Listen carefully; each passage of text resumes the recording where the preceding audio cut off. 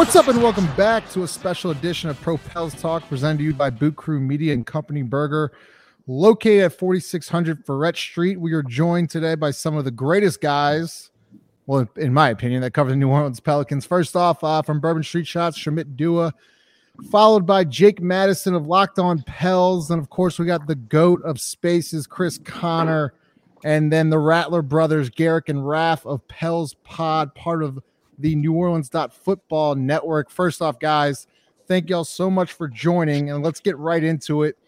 We'll go first with Shamit, then Jake. Shamit, real quick, give me your thoughts on CJ and the fit that's going to happen here in New Orleans and what they gave up. Did you think that they gave up too much to go get CJ McCollum?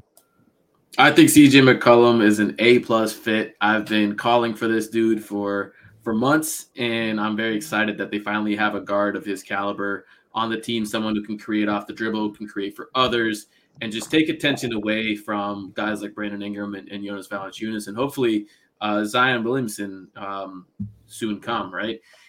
As far as what they gave up to get CJ, I think it was a very appropriate deal. All of this kind of chatter in the national airwaves about the Pelicans giving up too much in draft compensation, I think is hilarious, honestly, because the picks are protected really cleverly, and the Pelicans still have a chance to retain any top 4 pick that they jump into, and if it conveys to Charlotte, if they make the playoffs, which is a good thing, making the playoffs is a great thing. The Blazers would get a Bucks pick, which is also protected. So as far as the players that were given up in the trade, I can't speak for everyone here in the committee, but I'm probably, I would say, the lowest on Josh Hart, at least in maybe the Pelicans media sphere. I've never been quite so high on him. I thought this was the exact right moment to capitalize on his improved play and his team-friendly contract. And then it sure seems like Nickeil didn't have that much league-wide value either if he was flipped to Utah for basically a second-round pick. So I thought the Pelicans did great there. Yeah, Jake, so Shamit had asked, talk about the national media. I think Bill Simmons had a tweet, I think it was either yesterday or 2 days ago, whatever it may be, saying that this was a bad deal for the Pelicans. What are your thoughts? I know you have some strong thoughts on that. Interested to hear on your thoughts on that. I mean, look, if I actually cared what Bill Simmons said, that would matter to me, but I don't. So it's really just kind of like as simple as that. This is just a general piece of advice. What I always say, find the people you like and trust in media and go listen to them, and don't listen to the ones you don't. And I don't need to listen to Ben Simmons, who clearly doesn't watch this team. And I wonder how much of the NBA he actually watches in the first place, because, even putting the fact that we're fans of the team and there's some homerism to it, I think this is a good deal for New Orleans. I had spoken to our Blazers host for Locked On, and we kind of came to the agreement that it might take 2 first-round picks from New Orleans to get a guy like CJ McCollum. So to only give up one, and one that's protected in like a myriad of ways, I think is a really good return. And he fits like the need. There's a reason this sort of deal came together, and everyone had been saying this, right? It was a player that was available, and he fits what the New Orleans Pelicans needed. They're one of the worst offenses in the league right now. They're 24th. They're one of the worst 3-point shooting teams in the league, 37th in 3-point percentage. CJ McCollum fixes a lot of that. It's one of a few guys over the past 7 years it's averaged over 20 points per game, right? He can be a spot-up shooter, but more importantly, he can shoot off of the dribble. They don't really have anyone else like that. That adds a different element of spacing than just popping someone in the corner and hoping they make shots. So he really adds a lot of what this team needed. And look, they swung and missed on their flexibility this past offseason. I think David Griffin maybe didn't have the best sense of self, right, of where this team kind of stood in the NBA, clearing all of that cap space, not getting anyone. So fill it with a trade and CJ McCollum, who's a productive player. And I think that's the most important thing. And I think they've added all of that to it. And he's, whenever Zion is going to be back, is a complementary piece to that too. So it's a move that helped them this season and next season as well. Yeah, and I completely agree. I'm going to get to Chris, Garrick, and Raph here real quick, starting with you, Chris. Culture is a big thing down here in New Orleans, right? And I feel like CJ has said some really good things so far earlier today, saying that he wanted to be here. What does that mean, I guess, to you, to see an all-star caliber player, right? And we take a lot of heat as being Pelican fans that no one wants to be here, saying that he kind of steered his way here. He approved of being in New Orleans. It feels good, man, because it 2000, what was it, 19? You know, when this whole new regime started, it feels like so long ago. Like whether it's due to the pandemic or, you know, just the different things that have happened with the team. It feels so long to where you were in a situation to even, like, you know, we thought having JJ Redick wanted to come here and Derek Favors was like you know, that was a big thing for us at the time. But to have someone of CJ's caliber want to be here and then vocalize it, you know, day one. Yo, man, I mean, you know, it's huge, especially when you look at all the different things from the offseason in the past where, you know, you hear, you know, rumblings about, you know, maybe why a guy like Kyle Lowry didn't come to New Orleans, or, you know, why the Pelicans couldn't get a Tim Hardaway Jr. and some of the other people that, you know, they went after that they tried to overpay. The rumors about any type of mistrust within the front office and all the different bastions that the franchise takes repeatedly, whether it's deserved or not, to have that come full circle, you know, with someone who is as just not just open, not, you know, the personality, him being in the you know, Players Association. I mean, you know, CJ has a lot of, you know, he's a lot of pool, he's a lot of connections. He talks and is dealing with, you know, with a lot of players. It's not just a regular guy saying, yo, I want to be a part of the situation. And this is a situation that's not even full yet, right? Like, it's not even, you know, the biggest piece, right, of it, or that we're most excited about. We were most excited about the piece in which this thing was all built around isn't even here, and he's speaking about wanting to play with the guys that are here, the young talent, Brandon Ingram. So, I mean, it's, you know, it's great to me. I just hope, you know, you continue to build off it, and it just adds to a wonderful day. And that's why I am drinking at 2:20. By the time this game starts, attaboy, I don't know where I'm gonna be at. If I'm gonna be in front of a TV drunk or not. What are you drinking, though, is the real question. None of your goddamn business, Justin. What's in my cup is in my cup. I see you, Chris. Garrett, go ahead, brother. Me? Hey, man, listen. First of all, thanks y'all for having us on, man. This is nice. I love seeing all of these faces, all of these guys that I so much respect. Man, CJ is a home run. He's a home run. First of all, you talk about a guy who fits an exact need for what we need at this point in time. You know, our guard play has been up and down, you know, all throughout the season between the guys who have been here and the guys who still remain here. So inserting a guy who's a 20-point per game scorer, fringe all-star, just to kind of plug into that section right there, it's just, you know, phenomenal work. But, you know, the thing about CJ is that, and Chris kind of alluded to it, is the respect that he has, right? The respect that he has off the court among his peers, but the respect that he's gonna have on the court as far as X's and Y's go. And so, you know, it's one thing to be really good at what you do. It's another thing to strike fear in the heart of people. And so, you know, CJ is one of those guys that you have to, you know, game plan for. And we already have 3 of those guys already on the roster between JV Zion and Brandon Ingram that you have to design some form of game plan for. And now you just drop CJ in there, and that's just an extra headache that you have to deal with when you're planning defensively. And then, like, just the fact of him speaking about, you know, you think about all of the things that we've been through in this city and with this team, and the amount of, you know, shots that have been thrown our way and things like that. And to have CJ, a guy who is, you know, so well respected and so loved around his peers. You saw the video that Portland put out. He's heavy in the community and things like that. Just to have that kind of guy come in and speak so well about the organization. He mentioned Trajan. He mentioned David Griffin. He mentioned Brandon Ingram and his play in his presser early today. He mentioned these guys specifically by name. So this is things that he's done. He's done his homework. He's a smart guy. So for him to speak about the way that he does, it rings bells not only through this community, but throughout the NBA as well. Yeah, I mean, that's well said. Raph, what are your thoughts, I guess, to see Brandon and CJ play tonight? You know, what are you excited to see with those two on the same court? Yeah, I think there's a lot to be excited about. Obviously, BI can't get quadruple teamed on every possession. You got to respect CJ's ability to score, right? But on top of that, he kind of alluded to it today in his practice presser.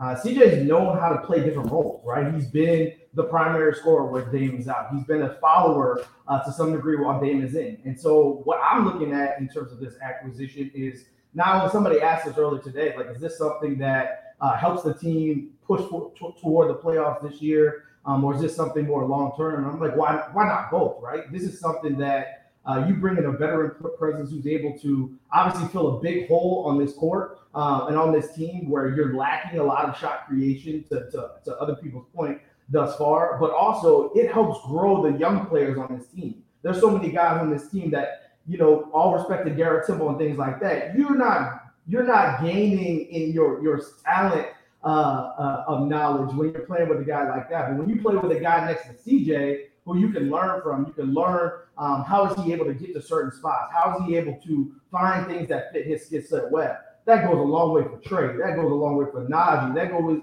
a long way for Jackson, who's able to feed off the type of space that he creates. So many guys on this team grow from a guy like that. And I think that the transition period will be one that's kind of smooth, right? He's a guy who knows how to play in different roles. And I think that that's going to go a long way for this team. Yeah. So now this is actually an interesting question here from Reggie. I'll let Jake answer first, then go to Shamit. With CJ in the lineup tonight, what is your expectation for production wise for a guy like Devontae Graham? So Jake, go ahead, and then Shamit. I think this is going to be really interesting, right? Because it feels like he should be probably on the bench, but they're also going to probably start him. And I think you're really going to get an idea early on. Do they view CJ McCollum as a guy that can really handle the ball? I think, he hasn't done that primarily through his career, but I think he's definitely got a tight enough handle to maybe try and initiate the offense more. So I'm going to be very curious. I mean, in terms of actual production, I'm not sure, but you're certainly going to see a bit of a shifting role for Devontae Graham with maybe designs on having him come off of the bench, eventually when everyone's healthy and back, whenever that might be. And I think that could be the ultimate goal here. I think they should probably start to at least integrate some of that now versus later, but I don't think you're going to see a ton of that necessarily in game one. So I think this could be a bit of a slower introduction of CJ McCollum to the lineup, but also it wouldn't shock me if they just kind of rip the Band-Aid off and go with it too.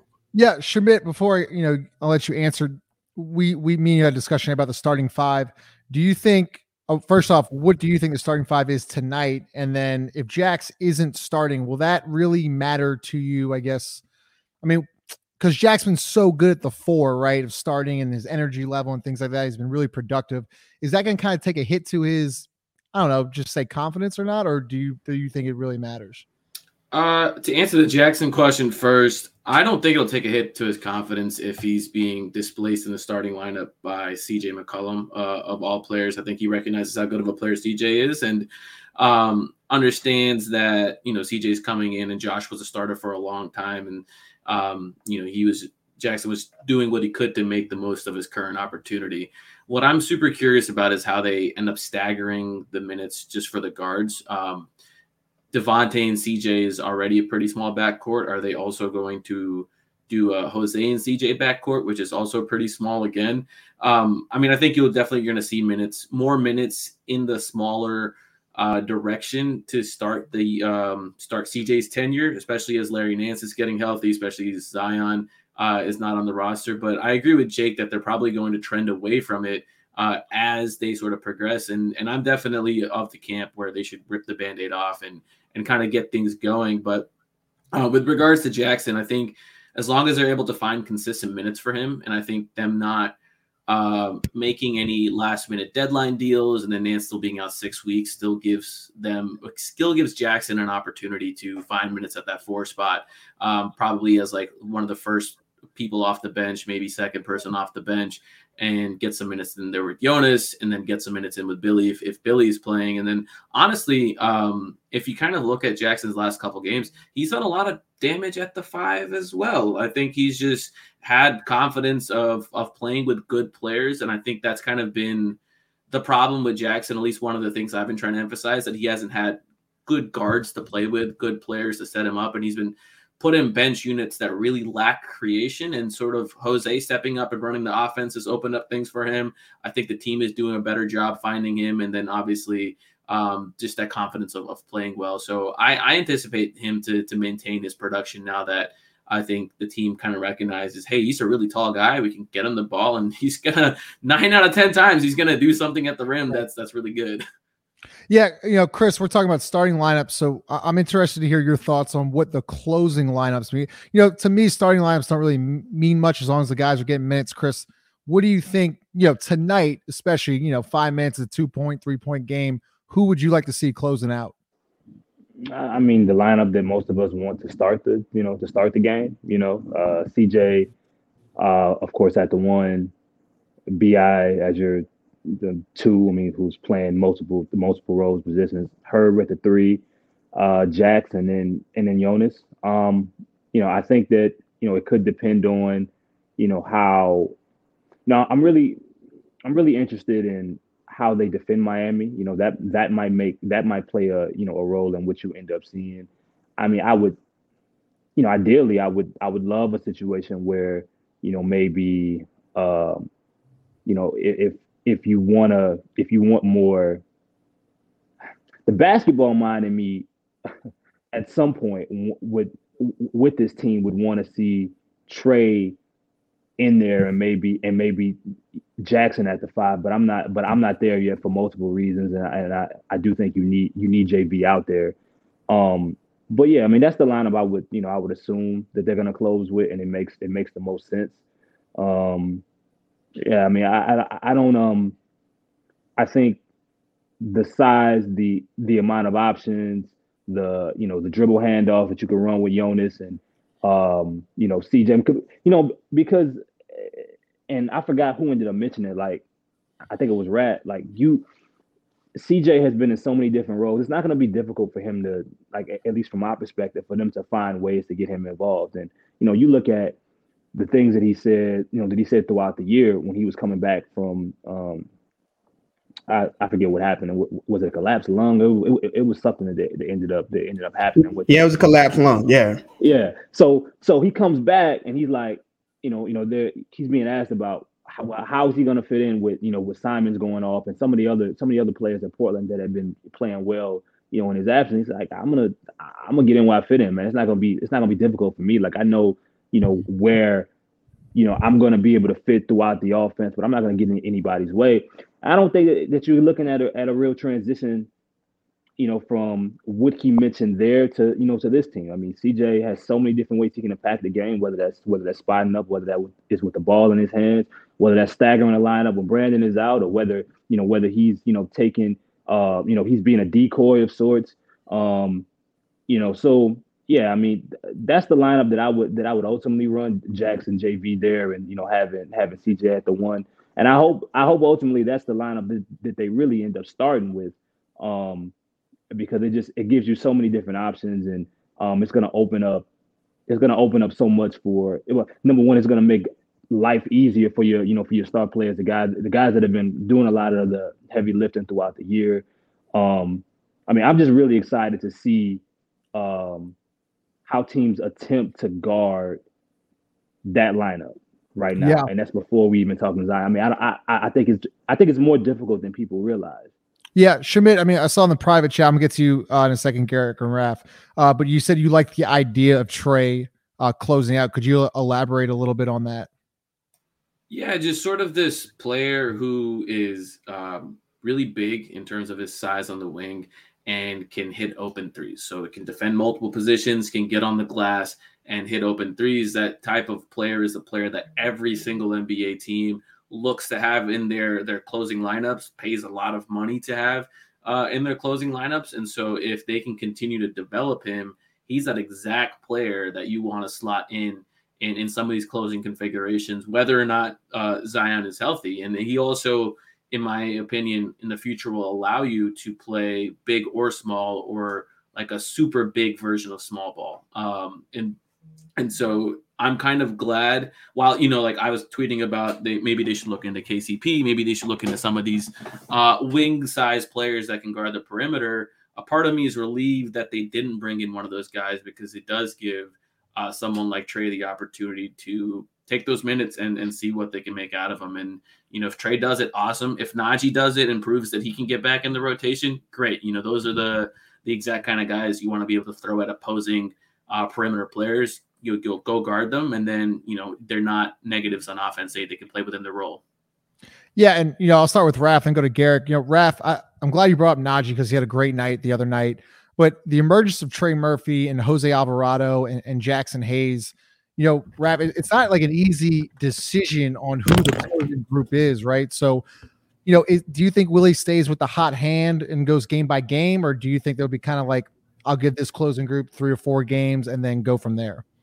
I mean, if we've seen anything this season, it's Willie Green's ability to be adverse and actually respond to what's happening in the game, something that we didn't necessarily have last year. So Trey went from not playing for weeks and going down to the G League and going in a protocol to closing the game, right? And so I think that Willie Green would be the type of coach that would look and say, what is the game giving me? Like, what am I seeing? Who's having the hot hand, to your point? And that's what we're going to close up the line on. So to your point, it's like, hey, what's the starting lineup? What's the closing lineup? I think that might differ on a night-to-night basis. That's what it's so exciting about this team. Even without Zion, it's a good team and it's a versatile team. Not to mention, Tony Snell is also a good shooter, right? He's a player that might be able to be thrown in the mix at some point. I'm not saying he's getting big minutes or anything like that, but now you've got a slew of options off the bench. With a couple months ago, we were like, where are we getting contributions from? Because there's not a lot of people who can score, right? And so I think that in a situation like this, I think Willie Green will look and see. To Chris's point, last time I was on this with you, I talked about Jackson. I would love to see Jackson continue to grow, but I think it depends on a night-by-night basis, and you ride whoever is shooting you to a victory. Garrett, go ahead. Yeah, man. We've gotten to a point where we are in a situation where we have too many players to play, and we're in a situation where we have a wealth of options and we don't really know what to do with it. So at this point, again, I'm with everybody about Trey. Trey is that guy that you would love to slide in, but I think the most important thing here is that the innovation and the dynamic, the ability and the willingness to be dynamic by Willie Green is what's going to make this team special. Is because you have so many switchable bodies, you have so many things that can go, so many pieces that can be plugged into so many different ways that Willie Green won't have to commit to one way, to playing one way. Like Shamit was talking about the supersized, small ball. Like that's a situation where if Zion is the biggest player on the floor, like what does that do for pick and rolls? What does that do for dribble handoffs? What does that do? How does that affect the game for the defensive end? And I think that the Pelicans now have a bunch of players in a situation where they have rosters where they can bend the defense and make them kind of react to what they do. And so I'm CJ coming in and the amount of ball handling and scoring, that he's going to bring in. I would love that. You have to have him on the floor to close out games. You obviously have to have your closer and Brandon Ingram to close out games. And I think after that, I think it's really so much of who is going to be where as far as, with Zion be out. I think, some days her might be in just because you might need a stop, or something like that. But you also might have Trey in the game. You might have Devontae Graham finishing because he's riding, he's hot and he's hitting the shot. So I think, the ability to have all of these players kind of plug in and do what works for them. We saw Willie Green go to Jared Harper for a half in a game, and then he never played in a game again. So we see, that he's able to kind of do and pull from whatever is on his roster at that point in time, whatever he needs at that point in time, and roll with it. And that's one of the things that I love about Willie Green. We saw so many times last season with the previous regime where it didn't matter what was going on, 4 quarters, 6 minutes to go, 5 minutes to go, 4 minutes. You knew who was coming in, regardless of who was playing, whether it was Najee going off, whether it was whoever was going off. You knew that those guys were coming in at a certain time. But Willie Green has shown an ability not to do that. And the players have bought into that system without arguing, without complaining, without pouting anything. So I'm very excited to see what Willie does with all these toys in his toolbox. Yeah, and basically just to gather all y'all's comments, it's nice to have options, right? And it's not just, as you said, just 5 guys. There's options now, which is nice. But Jake and Shamit, I know we got like 5 or 7 more minutes left. I want to get your thoughts. We'll go Jake first, then Shamit. Jake, does this move save David Griffin's job? Whether or not they make the playoffs or not, does this move yesterday save David Griffin's job? I mean, yeah, I don't know if to the degree that he would have been in danger this offseason anyway, necessarily, but certainly this buys you time, right? This again is about this year. They're already on a 4-game winning streak right now. They're surging a little bit. They look to you feel good about their chances at least getting the 10th spot over a team like the Sacramento Kings, and then who knows what the Lakers, who didn't get a deal done and who are an absolute dumpster fire right now, are going to look at it like that period in time. So maybe you can catch lightning in a bottle at the right time, with or without Zion, and get into the playoffs. You lose in the first round, but that's a big win for the team and a step in the right direction. And you can easily sell this for next season as well. And when you kind of look at this move in the larger picture of this past off season, it starts to make it look a little bit better. So I think this certainly helps. And look, this was a good move. I think we all agree that this was a really good trade. So, there was maybe a little bit of desperation to it. The way I've kind of described it is like the Pelicans have been a poker player that's maybe losing some chips. You finally get a good enough hand, so you may as well go all in on it, even if maybe you could have made a better move later down the line. He did the right thing here, and I think it's going to be fine. I think that, the key for David Griffin is his relationship with Zion Williamson. But, while this move helps today, it's going to help next season too. This also hopefully sends a strong message to Zion that, hey, the team isn't actually as dysfunctional as maybe he once thought or media has made it out to be. So maybe, just maybe, this kind of sends a message to him. And if that's the case, then yeah, he'll be fine. Schmidt, go ahead. Yeah, I think Zion being hurt saved David Griffin's job. And then, the combination of Willie Green and being successful with Herb Jones and just the moves in general this offseason kind of put the danger out of David Griffin's job, I would say. And I don't think this move in particular moves the needle in one way or another, because I still think that if Zion is super healthy, like he comes back in a couple weeks and puts up all NBA level numbers, and this summer he goes like, hey, I'll sign that deal if you send David Griffin away, I think they would do that, right?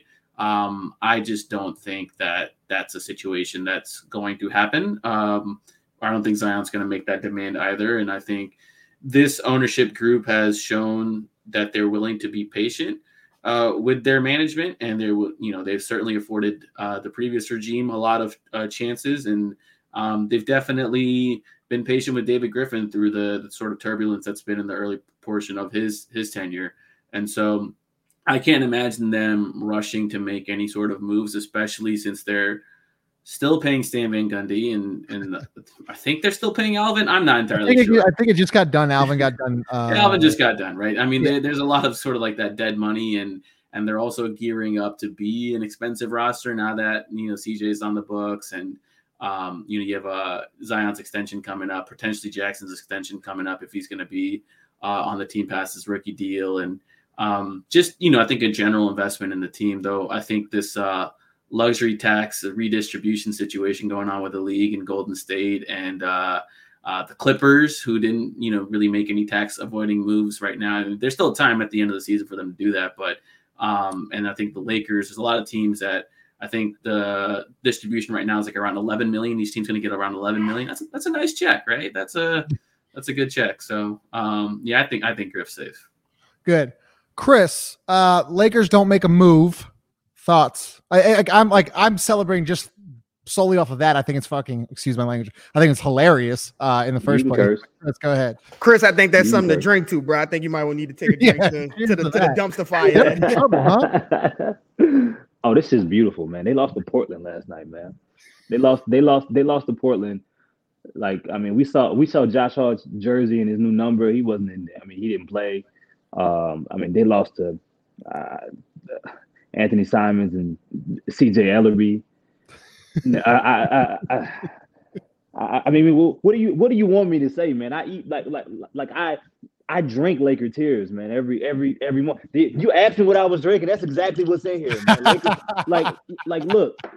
I mean, dog. Like I tweeted about it earlier, man. I was in because we now as a Pelicans community, we travel together to Lakers spaces after every loss. Yes. Okay. Every time the Lakers lose, a bunch of us, Garrett included, we travel to Lakers spaces to hear. I am unapologetically petty. Unapologetically petty. I don't care. I'm unapologetically petty. I mean, look, man, Taylor Horton Tucker, man, bless his heart, man, had 14 and 7, and it was fans saying that was a masterclass. I mean, look, like I'm in heaven, man. What the Pelicans are now? What, 3 games back? 3 games. 3 games back. Yeah. I mean, there was some rumblings yesterday before the trade deadline that maybe the Lakers would be able to, to get off of Russ's deal and bring in something. It didn't happen. LeBron's talking about drinking wine and going home. He said he's tired. Like, Anthony Davis is getting destroyed by, yo, man. I mean, poor Giannis, man. Because look, right, like I was talking to Justin about this and a few other people. Like, I remember a game in like 20 whatever year it was, 2013, 2014, where AD and Giannis played, and Giannis was super young, and the game was in Milwaukee. Tyreek Evans goes out, sprains his ankle. The Pelicans end up winning, but AD talking mad shit to Giannis. And now, man, every time they go against each other, Giannis just feels, he looks as if he feels disrespected that there was ever even like a comparison between the two. So no, but at the end of the day, man, I look at it like through everything that has happened, for this to be in this, for them to be in this situation and them not to find a way to improve, and then not looking like it's going to get better outside of maybe, firing Frank Vogel, whatever that does. From a roster perspective, they're pretty much stuck. And, that puts the Pelicans and teams below them in a much better situation in regards to catching up. That's funny. So, and I don't know how the situation gets better. I can't tell from any Laker fan or writer or blogger or, podcast host that I talk to that sees a route to get better. So, I mean, it just makes, like, the Pelicans have 3 games left or 3 games against the Lakers. I don't know, 3-2, one or the other, but the first one is at the end of the month. I mean, by that time, for all you know, I mean, that could be a game in which New Orleans has an opportunity to pass them up in the standings. It just feels good for so many different reasons, and that's outside of what could happen with that draft pick. That's outside of the future draft picks that that are up. That's outside the whole Anthony Davis situation. It just we were supposed to be the ones. The Pelicans were the team started off 1-12, 3-16. They were the franchise that was supposed to be laughed at. And now, like, you're right here. You're losing to Portland. You're losing to Portland without Dame Lillard, without CJ McCollum, without the people that you just traded for. Like, Nurkic had Anthony Davis looking completely normal. Yeah. And I take pride in that. Yeah, it's perfect. And Garrett, before I get to you two, I don't know, Shamit or Jake, if y'all know anything of that Griffin's joining Willie Green in his presser at 5. Do y'all know anything about that? Or yeah, it's going to be his media availability. Just, I think, talking about post deadline and the acquisition. So they've made that available to the media. I'm sure a bunch of us are going to be either there or on the Zoom trying to get questions in and hopefully get some nice word salads going on. Yeah. And look, guys, I can't thank y'all enough. I'm going to ask one more question. I'll let y'all go. I know y'all are crazy busy. We'll go with Jake, then I'll go Shamit, then Garrick Raff, and we'll close out with Chris. Jake, winner or lose? Give me your winner of the trade deadline and loser of the trade deadline. Ooh, that's a good one. Look, the Pels are definitely in the winners. I also think the Indiana Pacers and what they did was really great. And honestly, probably the losers are both the Dallas Mavericks and the Washington Wizards with that Spencer Dinwiddie, Kristaps Porzingis, just horrible, like soul-crushingly bad for both teams trade that makes me sad to be a fan of either one of those franchises. Yeah, I didn't think it was bad for the Wizards. I thought Bertans is a terrible contract. I've never been high on Dinwiddie, and he's also a terrible contract. And so for them to sort of at least get a player who's been decently productive this year. I mean, Porzingis kind of stunk it up last year. When healthy. Yeah, but he's been okay. And like, what else are they got off of like 2 terrible deals with the guys just aren't good, period. And so, now they can kind of play around with if Beal sticks around, which I think they're going to give him all the money he wants. They can play around with that and some of these like versatile forwards they have with Deni Avdija and Rui and I guess KCP is going to be part of the core. I don't know what was going on over there. Oh, they have Kyle Kuzma too. I forgot about that guy. So I don't think they're necessarily done making moves, but I certainly, in terms of like losers, definitely the Lakers. I would say like some of the teams that didn't get moves done. Like I think like Houston's a pretty big loser. Just not being able to move off of Christian Wood or Eric Gordon. I think that Boston is a pretty big winner. Big fan of them acquiring Derek White, getting Daniel Tice. They, I think, have been on a pretty good run lately. After they started off a little bit shaky, they had a bunch of COVID stuff going on, and they've kind of excised some bad players in their rotation and turned them into good players. Players that fit what they're trying to do. So I think they're just going to be a good team. But man, I want to go back to that Lakers stuff just for a second, just to talk about the beauty of the pick that the Pelicans own. It is only top 10 protected and the Lakers are 12. That means if two teams pass them up, that pick is the Pelicans pick. I mean, look, the Pelicans are right there. The Kings are gotten better. Maybe the Kings can catch up to them. Maybe the Knicks go on a run. Maybe they get healthy. I don't know, man. Like, we should be rooting. Maybe Porzingis, like, single-handedly, like, wills Washington past the Lakers. And then, I don't know, all we need is, like, LeBron to go on another sabbatical, go down to Miami for a couple weeks, enjoy the sun, and get away from it all. We know what happens when AD's trying to be the lead man. Like let this all play out. We're really close, and it's not even like oh, if it's a top 4 we get it. It's top 10. They're two places away. That's it. 2 places. One of those could be the Pelicans jumping up, and then we just need one more team. Garrick, I love the way you just said that. I was already having a really good day. That was a cherry on top. Now we just gotta get a W tonight. But Garrick, go ahead. Yeah, no, I'm right with Schmidt and Chris, bro. They were in the spaces talking about how Stanley Johnson was gonna save their season, bro. It was beautiful. It was beautiful. And I listened to them sell themselves on Stanley Johnson. And like Chris, I was sipping a nice cold glass of Douce. Like, man, look at the times, bro. But as far as my winners go, I'm gonna go a little weird on this one. I think that Brooklyn Philadelphia trade, as ugly, as weird as it's been all throughout, I think that both teams kind of got what they wanted, and they kind of got better. I like Harden with Joel and the dearth of defenders with Matisse Thybulle, and Tobias Harris out there, and him kind of running the show with Joel Embiid. I think he'll find like a new sense of purpose there with Joel, talking about Harden. And as far as Brooklyn goes, I mean, they're all in for whatever this time is with Durant, Kyrie, and what they have now. I think that they're all in, so they could care less about draft picks, the future, the money, everything. I think that they're all in. And a team with Ben Simmons, with all of his faults, he can pass the ball. You may not be able to shoot, he can pass the ball. And you surround him with Kevin Durant and Seth Curry, Kyrie Irving, and then also have Andre Drummond as a backup big, because they're gonna need size. They're gonna need somebody big to do something for them. They can't rely on Blake Griffin and LaMarcus Aldridge. So I think both teams, as ugly as that whole situation has gotten and everything, I think both teams made it out all right as far as they go. But of course, I'm just gonna stick with the Lakers being losers. I mean, they have to watch that team for the rest of this season. And it is going to be it. I don't need a reason to root against the Lakers. Like, I don't need any additional reason. But as far as the pick goes, and like Schmidt has talked about, we right there as far as procuring that pick. Like, that's just added incentive to hop in them spaces and drink them Lakers tears with Chris. So cheers, my brother. Cheers on that. That was very well said, Garrick. Raph, go ahead, brother. Yeah, I mean, I'm not trying to be a homer here, but I obviously think the Pelicans are in the winner circle. It's similar to Jake. I mean, not to the same magnitude, but look at what Chris Paul going to Phoenix did for them. Obviously, it bolstered their team in a way where everyone got better. The bigs got better. The young players got better. The whole team got better. And I think CJ will have that type of impact both on and off the court.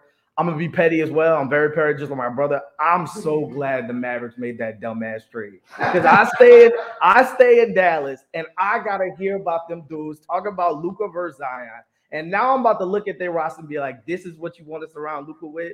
He just signed the max. He about to add out, because they don't have any operations to get better either. They don't have any draft picks.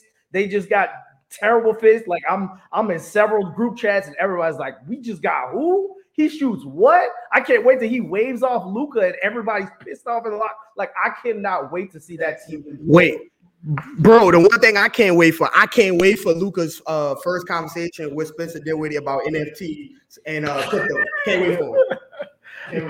Yeah, and so, to me, I look at those teams. Obviously, Mavericks in our company, you're always going to have the comparisons with them being in our same division and Luka and Zion being of similar age. And Zion's not playing, and this team is good outside of him. If you take Luka off the Mavericks, they're the last place team in the league. And so I just can't wait to see the two teams develop and see what arc they take. And so I think this deadline, they're the worst losers of everybody in the league, other than the Lakers, because they've been a shit show all season long. All right, Chris, you're going to close us out, but I'm gonna put some rules on it. You can't say Lakers and you can't say Pelicans, okay? So give me a winner or loser, because we all know the Lakers are losers, but give me your winner and loser without saying those two. Sorry. No, that's fine. I mean, I'm with most of you guys on actually Garrick in regards to Brooklyn. I more so than Philly. I mean, I think Brooklyn won because, when Kevin Durant is healthy, I mean, he's arguably the best player in basketball. I don't know what's going to happen with Kyrie, if he's ever going to play home games again, or how that situation is going to look. But at the end of the day, it gave them, they have options. They were able to add a bona fide, shooter and a guy who continues to get better. And Seth Curry, I don't know where those draft picks are going to go, but I mean, it just gives them more options than they had, yesterday. Right, whether that involves Kyrie or not, you get Andre Drummond, and with some of these talents, sometimes you just trust them to be able to find a way to make it work. So, yeah, I mean, I really like what they did there, and if they are able to put everybody on the floor and those guys are healthy, I mean, I like it for Ben Simmons. I like whether he wants to shoot the basketball or not. I mean, I like having those amount of scorers and shooters around him to be able to spread the floor. And I think, I mean, it's going to be a paradise for him. So we'll see what happens with there. And losers, yeah, I'm with all of y'all. Dallas, man. You don't have Tim Hardaway Jr. You traded for Spencer Dinwiddie, but you could argue that Jalen Brunson's playing better than him right now. So I don't see how that makes him better, really, at all. I mean, at least when Kristaps was out there, to Shamit's point, you had somebody that could just give you something different versus it being, a backcourt presence. They have nobody that they can dump the ball down to just give a different look. I don't understand it. I don't get, I don't get the route. It just feels like, they're hoping Luka can go, 25-year-old LeBron James mode and spread out the floor, and you get some type of production from these backcourt guys. I think that it makes them worse, and I could see them dropping down the standings. In all honesty, that might not be. We could be looking at a spot where we'd be like, "Damn, Pelicans 3 games away from Dallas." I really could see that. I think that move was that bad for them. Yeah. Well, look, guys, I have so much respect for y'all, especially, Jake and Shamit. Y'all been doing this for years, and y'all are some of the best in the business. And I can't thank y'all enough for all the hard work y'all do and joining this. And then Garrick and Raph, I've known Raph for a long time, and y'all do a great job. And Chris, with the spaces, man, I can't tell you what you've done for this community just to put us all together, night in, night out, whether we win or lose. I know that we have something to look forward to at the end of the night. So I can't thank y'all enough. Again, Jake Madison, Shamit Dua, Garrick and Raph Rattler, and then Chris Connor. Hopefully Pels play tonight against the Heat at 6:30. Then I think Saturday against the Spurs at 6 p.m. Both at home, big stretch coming up. So once again, guys, thank y'all so much. Hopefully we get to do this again, and let's go Pels, I guess. Here we go. So appreciate you, fellas. Thank you. Appreciate y'all. All right. Talk to y'all later on. Yes, sir. See y'all at the game.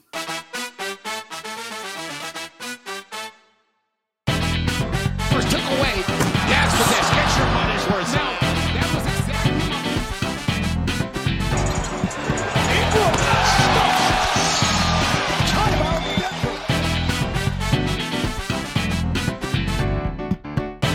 Here's Zion for 3.